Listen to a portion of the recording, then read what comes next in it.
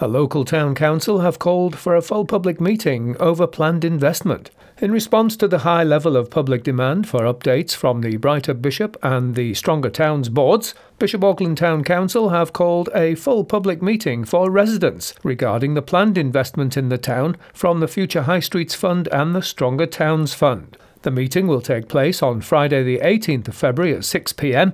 at Bishop Auckland Town Hall. Councillor Elizabeth Scott, Cabinet Member for Economy and Partnerships, says the time is right to start talking. But the time is right now, I think, to start talking to people who live in Bishop Auckland and who care about Bishop Auckland.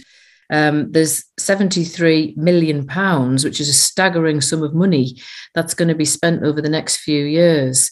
And people need to understand what the plans are and also how they can influence plans. Residents wishing to attend are asked to confirm their attendance by emailing council@bishopauckland-tc.gov.uk or by calling 01388 20 71 10. Plans to invest millions of pounds in frontline services, including highways, streets, parks and nature reserves, are to be discussed by councillors, along with proposals to reduce carbon emissions. Locally, an investment of £1.3 million is proposed at Hardwick Park to enhance the visitor experience. And finally, Bishop Auckland Food Festival have announced their Saturday chefs.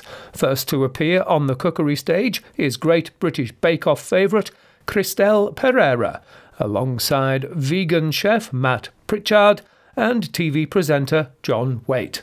They are your local news headlines. I'm Gary Burgham.